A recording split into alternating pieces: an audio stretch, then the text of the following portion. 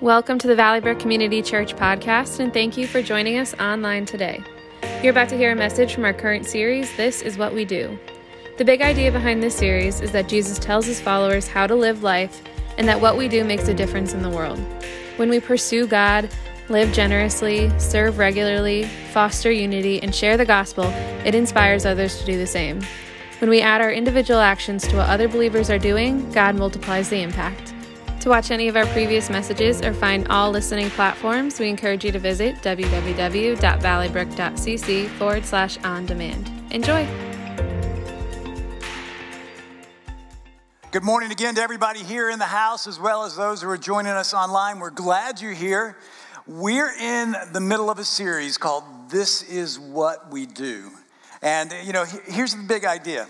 As followers of Jesus Christ, what we do because we're followers of him, what we add into the kingdom of God that he's called us to be a part of, God takes and he multiplies it for his purposes and his glory. Now, when somebody decides to become a follower of Jesus Christ, comes to Valley Brook, and if they desire to join our church and become a member, we ask them actually to make a covenant, to commit to doing some things. And so if you were wondering what are those things that we ask people to do, basically they've made up the weeks of this series, but I'll just remind you, we ask people to commit to connecting with God, to putting him in the first place in their lives, to pursue him. We ask people to live generously. We ask people to serve sacrificially. We ask people to protect the unity of the body of Christ. And we ask people to share the good news. Now, today we're going to look at this idea of what it means to protect our unity. There's an opening scene in the movie Gladiator where the main character, he's a Roman general. His name is Maximus Decimus Meridius. He says to his troops before going into battle this statement. He says, "What we do in life echoes in eternity." What we do in life echoes in eternity. What transpires in the rest of the movie is a battle between good and evil that seems to echo, at least through the future of the Roman Empire, what they did echoed in their eternity. Let me tell you a little bit about the movie itself, the story behind it.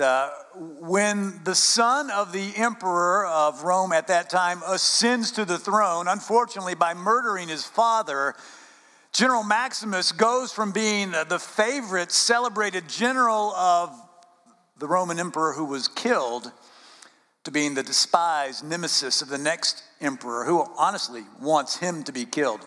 So Maximus becomes a fugitive, and then he becomes a caged slave, and then an unvanquished gladiator because he's sold into slavery as a gladiator. And so he becomes very successful, and eventually his growing fame leads him to the arena at the top of the sports pinnacle in Rome's magnificent Colosseum, where all the elite warriors would eventually go.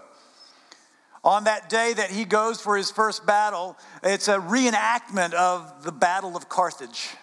The gladiators are foot soldiers, and they're cast as the hapless Carthaginians, and it's a stage set for slaughter. They're marched out of a dark passageway into the brilliant sunlight, and the crowd roars because they know there's going to be a huge fight and a huge loss of life. But Maximus has a general's mindset, and he's the leader, and he shouts to his men these words. He says, "Stay together." And he assembles them in a tight circle in the center of the arena, back to back with their shields aloft and their spears outward. And he shouts, "Whatever comes out of that gate, stay together." What comes out of that gate is swift and sleek and full of terror. Chariot upon chariot thunder forth, with war horses pulling them with deadly agility and earth-shaking strength. Wagons driven by master charioteers. Amazonian warrior princesses ride behind and with deadly precision hurl spears and volley arrows at the men. One gladiator strays from the circle, ignoring Maximus's order, and is cut down. Maximus shouts again, "Stay together." The instinct to scatter is strong, but Maximus exerts his authority and they resist the impulse. The chariots circle closer and closer and closer. Spears and arrows rain down on the men's wooden shields. The chariots are about to cinch the knot right when Maximus shouts, "Now." And the gladiators attack and they decimate the Romans.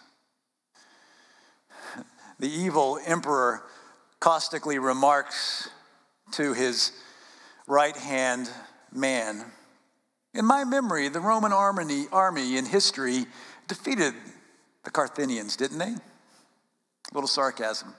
Pastor Mark Buchanan notes this about the command of General Maximus.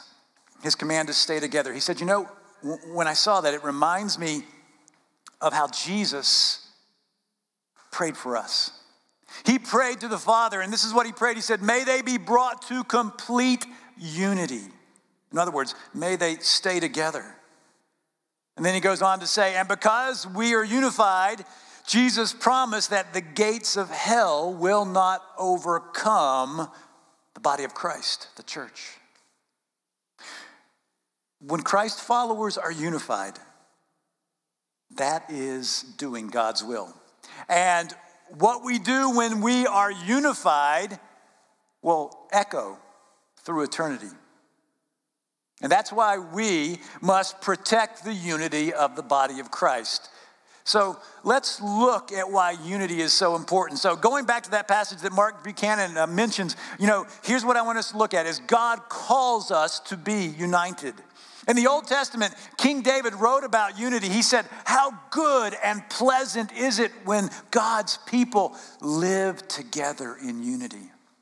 Now, that's interesting that King David wrote that psalm. He was inspired by God to do it, but think about it. If you know anything about King David, he would know the importance of unity as a soldier and the disaster of disunity as a soldier. He understood that. He saw how unity helped his nation Israel do what God called them to do, and how disunity destroyed the nation of Israel. And most of all, David actually knew the painful personal effects of disunity in his very own family, because he experienced that when his own son tried to overthrow him and his kingdom.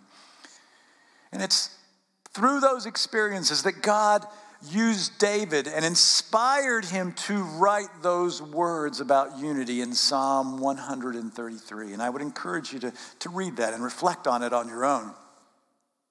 But I want to go to that prayer that Jesus prayed for us. And it's in the 17th chapter of the Gospel of John. And in it, Jesus prays for his disciples then and those who would come. So he's praying for us. And I want to look just at 4 lines of that prayer. This is what Jesus prayed. "I am praying not only for these disciples, but also for all who will believe in me through their message. I pray that they will all be one, just as you and I are one, as you are in me, Father, and I am in you. And may they be in us so that the world will believe you sent me. I have given them the glory you gave me so that they may be one as we are one. I am in them and you are in me. May they experience such perfect unity that the world will know that you sent me and that you love them as much as you love me." Unity amongst followers of Jesus is important because God the Father, the Son, and the Holy Spirit are united. The Trinity is a community that is united around the will of God and what he wants to do in this world and on this earth. And so in this passage, Jesus prays that we will be united like he is united with God the Father. And in his prayer, he prays and says, I pray that they will all be one, just as you and I are one.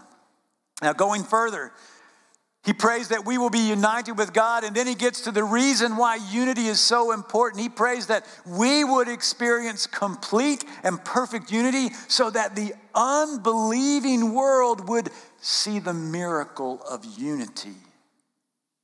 The miracle of unity among such a varied and diverse group of people who all profess faith in Jesus Christ.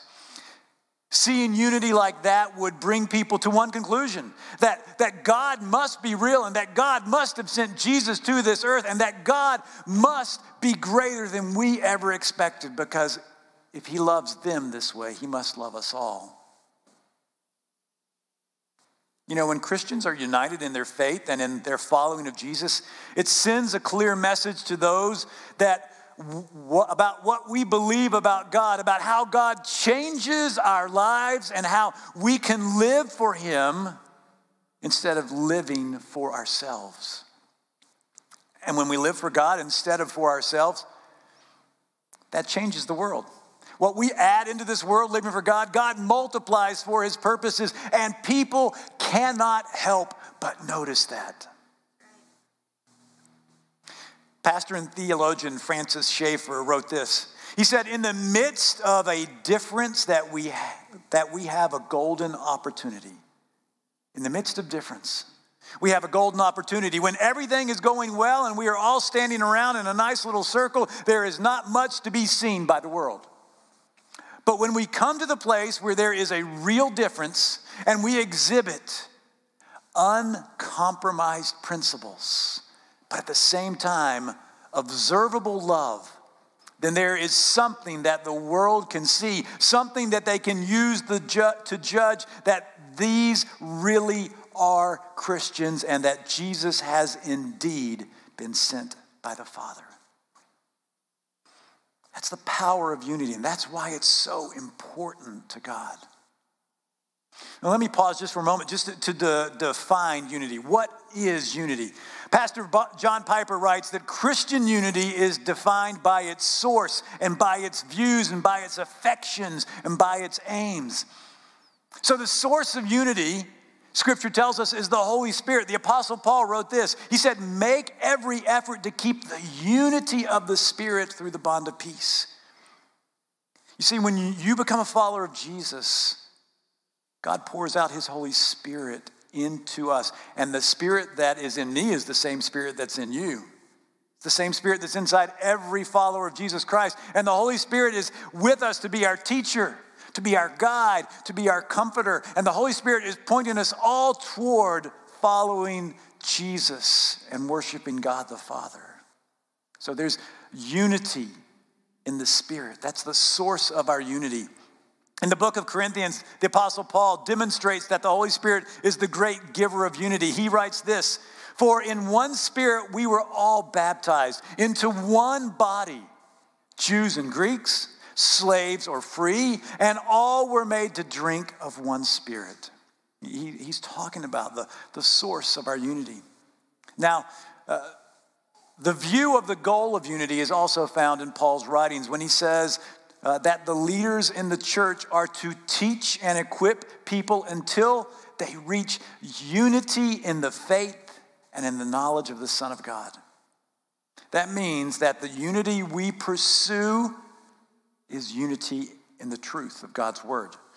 Now, Christian unity is more than shared truth, but not less. In another letter, Paul tells us what unity and truth looks like. He says, unity and truth makes him happy. And this is how he says it. We read these words. He says, then make my joy complete by being like-minded, having the same love, being one in spirit and of one mind.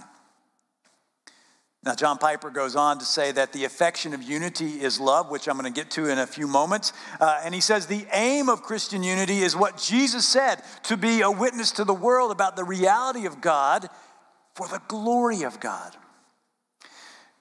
Now, as you can see, unity in the body of Christ is focused around being united on the truth of God. As we read what Paul said, he says, being like-minded. But maybe you're wondering what unity has to say about other things that are outside the truth of God. As followers of Jesus, are we supposed to be united and having the same view on politics, on social issues, on the pandemic, on anything it is that divides people and separates them? When Paul said be like-minded, does that mean that Christians have to be cookie-cutter people and believe the exact same thing in all of the other things of life? Well, the simple answer to that is no. Unity doesn't mean that we have to believe the same things on the other things of life, but it means that we believe the same thing about Jesus and we follow him to maintain and protect the unity of the body of Christ, even if we have different points of views on things. Maintaining unity in the essential beliefs of our Christian faith in God and maintaining unity in the body of Christ has to be more important than the other things in our lives that we have opinions and thoughts and views on. Nothing we believe can be elevated above God's truth. That means that our views on politics, on social issues, on the pandemic, and every other thing must never interfere in the unity in our faith in God and in the body of Christ. Our views on politics, social issues, on the pandemics, and other things have to take second place.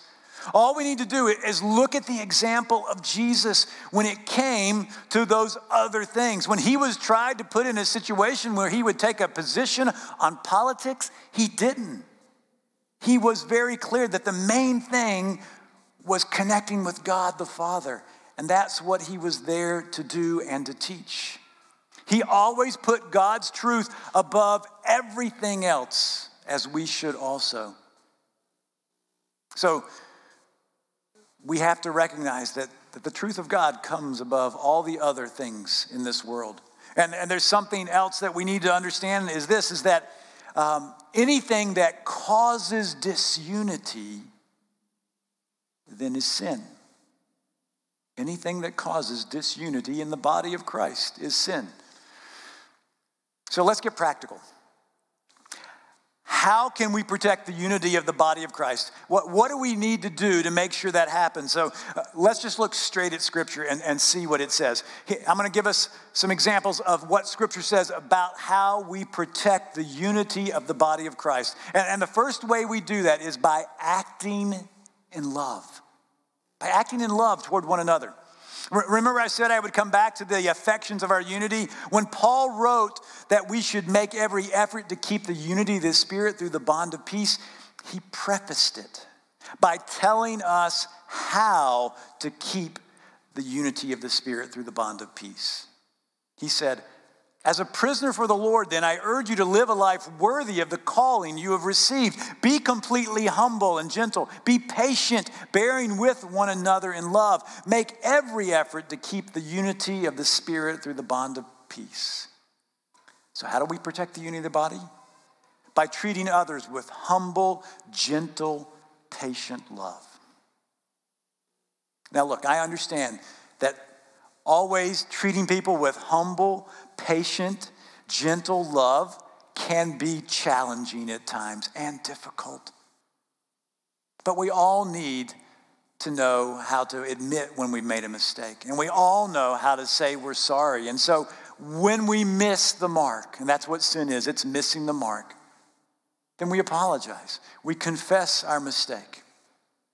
I appreciate a story that Pastor Charles Spurgeon told years and years ago that really illustrates how we live together by acting in love. He said, when the Spirit of God is there, there must be love.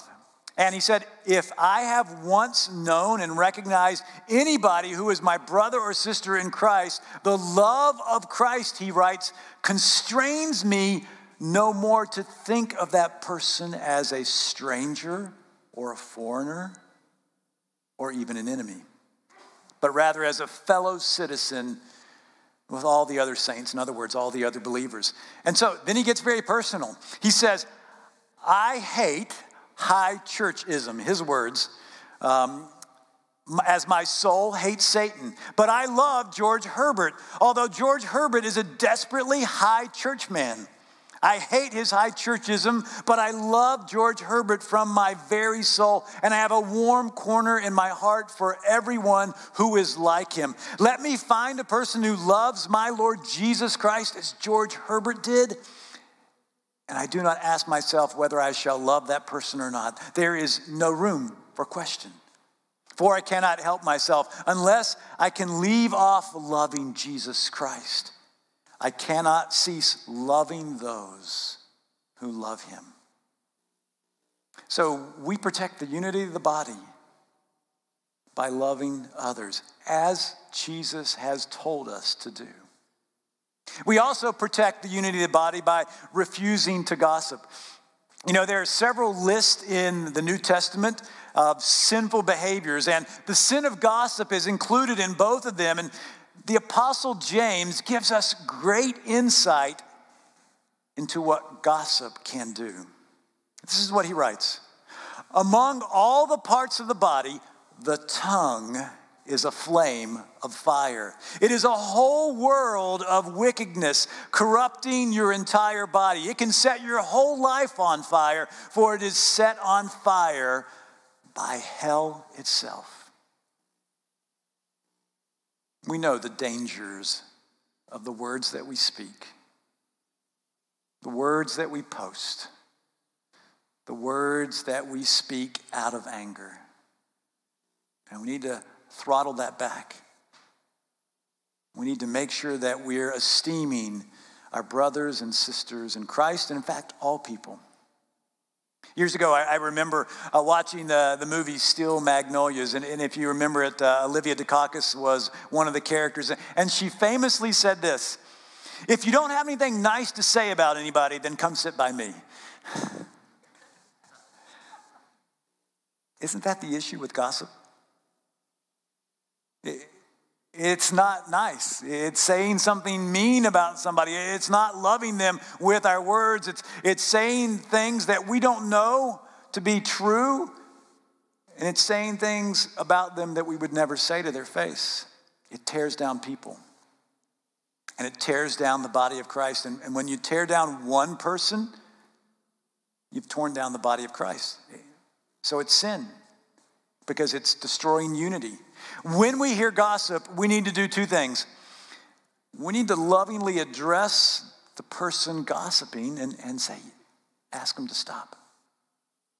And the second thing, which is most important, we just need to forget what we heard and never repeat it. Because if we don't, then we're just passing it on. Protecting the unity of the body of Christ means that we have to love one another and we have to deal with gossip. Protecting the unity of the body also means that we have to forgive one another.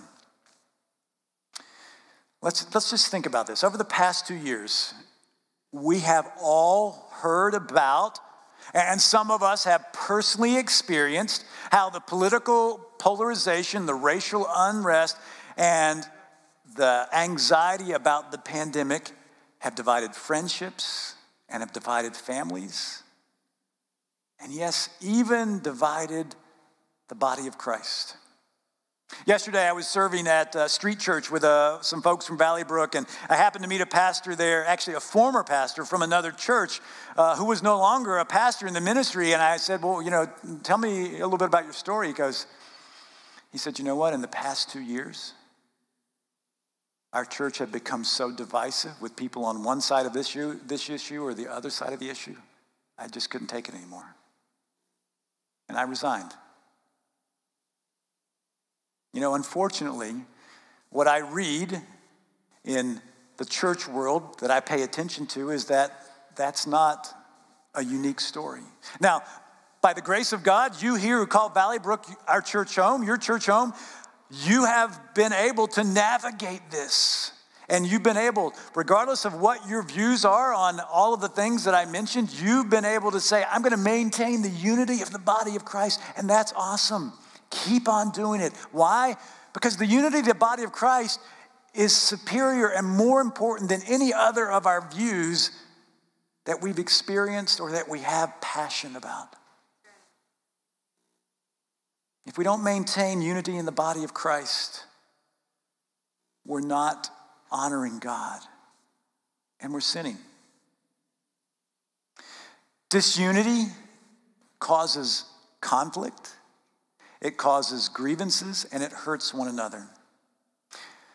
In the letter to the church in Colossae, we read these words: "Therefore, as God's chosen people, holy and dearly loved, clothe yourselves with compassion, kindness, humility, gentleness, and patience. Bear with each other and forgive one another. If any of you has a grievance against someone, forgive as the Lord forgave you.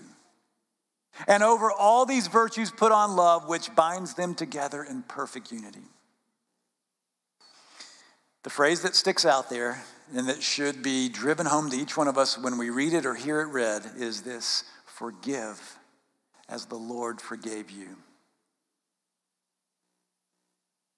Forgive as the Lord forgave you. I understand that forgiveness is not always easy to give. I also recognize that sometimes forgiveness doesn't happen once. When someone has hurt you or harmed you or said something that has cut you to the quick, it's hard to forgive immediately. It may actually take a series of you saying regularly, I choose to forgive whoever it was for what they did. It's a process. It's not always a once and done thing. So lean into that. Don't be afraid to wrestle with it. Don't be scared to pray, God, help me forgive that person that hurt me. We protect the unity of the body of Christ by forgiving one another. Forgive as the Lord forgave you. Here's the final way that we protect unity: by following the leadership. The Bible tells us that the function of what leadership is supposed to do in the body of Christ is this, and this is the Apostle Paul writing. So Christ himself gave the apostles, the prophets, the evangelists, the pastors, and teachers to equip his people for works of service, so that the body of Christ may be built up until we all reach unity in the faith and in the knowledge of the Son of God and become mature, attaining to the whole measure of the fullness of Christ. Now, I don't tell you that to be self-serving. I tell you that because we know how the body of Christ is supposed to function. And please know that the leaders of our church, and I believe every godly church, seek to take this seriously and understand what God calls us to do. We want to help people come to faith. And once people come to faith, we want to help them become mature in their faithfulness in following Jesus. And we know, because Scripture tells us, that God will hold us accountable to do this, because the Bible tells us that those who teach will be judged more strictly by God. So, in humility, leaders lead as God calls them, as they follow Scripture. And in humility, the body of Christ follows God's plan so that we can all reach unity in the faith and in the knowledge of the Son of God. I'm going to invite the worship team to come up, because we're going to close in a song in just a moment. But as I wrap this message up, I want to go back to that phrase from the movie. What we do in life echoes in eternity. What we do in life echoes in eternity. You know, one day you and I will stand before God, the great judgment throne of God. The Bible tells us that we all will, and God's going to say, Clark, what'd you do with your life with the time that you had there on earth. And I'll have to give an account. Now, this will not affect my salvation because I've been saved by the grace of Jesus Christ, and what he has done for me and for all of us will give us all eternal life. But one day I'll have to do that because it matters to God, and he says he will judge us. So think that through. What we do in life echoes in eternity. You know, at the end of my life, not only do I want to hear God say, well done, good and faithful servant, but I want to know that what I did in this life will live on in eternity. Through my kids, through my family that will be there after me, through my brothers and sisters in Christ who will be there after me. I want to be known as someone who built up the body of Christ, who didn't tear it down. I want to know somebody who was a unifier under Christ and nothing else. What about you? What we do in life will echo through eternity. And we have to decide that each and every day. I want to close with a prayer for all of us that we will protect the unity of the body of Christ. But I recognize this. There's some of you saying, well, you know, Clark, this is great, but I'm really not a follower of Jesus Christ. That's okay. You can become a follower of Jesus Christ today. And so I'm going to start off this prayer time giving you the opportunity to pray a very easy prayer where you are, silently back to God. And if you do pray that prayer, I have a book that will help you grow in your faith that I would love to send to you. So you can always send us an email at connect@valleybrook.cc. So let's bow our heads and let's move into prayer. God, we thank you that you love us so much, that you sent Jesus into the world. And we're united around that truth, and we want to maintain that unity. Now, if there's somebody here today who's never put their faith in Jesus, you can do that right now. Very simply, you can pray this phrase back to God silently wherever you are. Dear God, I do believe in Jesus. I believe Jesus died to pay for my sins. And I believe Jesus rose again from the dead. And today in faith, I declare that I want to live for him. We'll say amen to that prayer, but I'll conclude our prayer saying these things. God, you know our lives. You can see everything that has happened.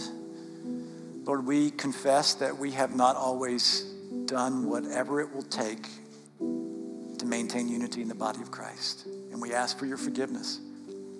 And God, we pray that you would instill in us the understanding that you have prayed that we would be united as one. You prayed this to the Father. And so we want to maintain that unity for his glory and for your kingdom. And so, Lord, move in us. Help us understand that what we do, what we say, has eternal consequences. And help us seek to be uniters for your kingdom. We pray this in the name of Jesus. Amen. Thank you for listening to our podcast. It is our sincere hope that it has blessed you. For more information, visit our website at www.valleybrook.cc.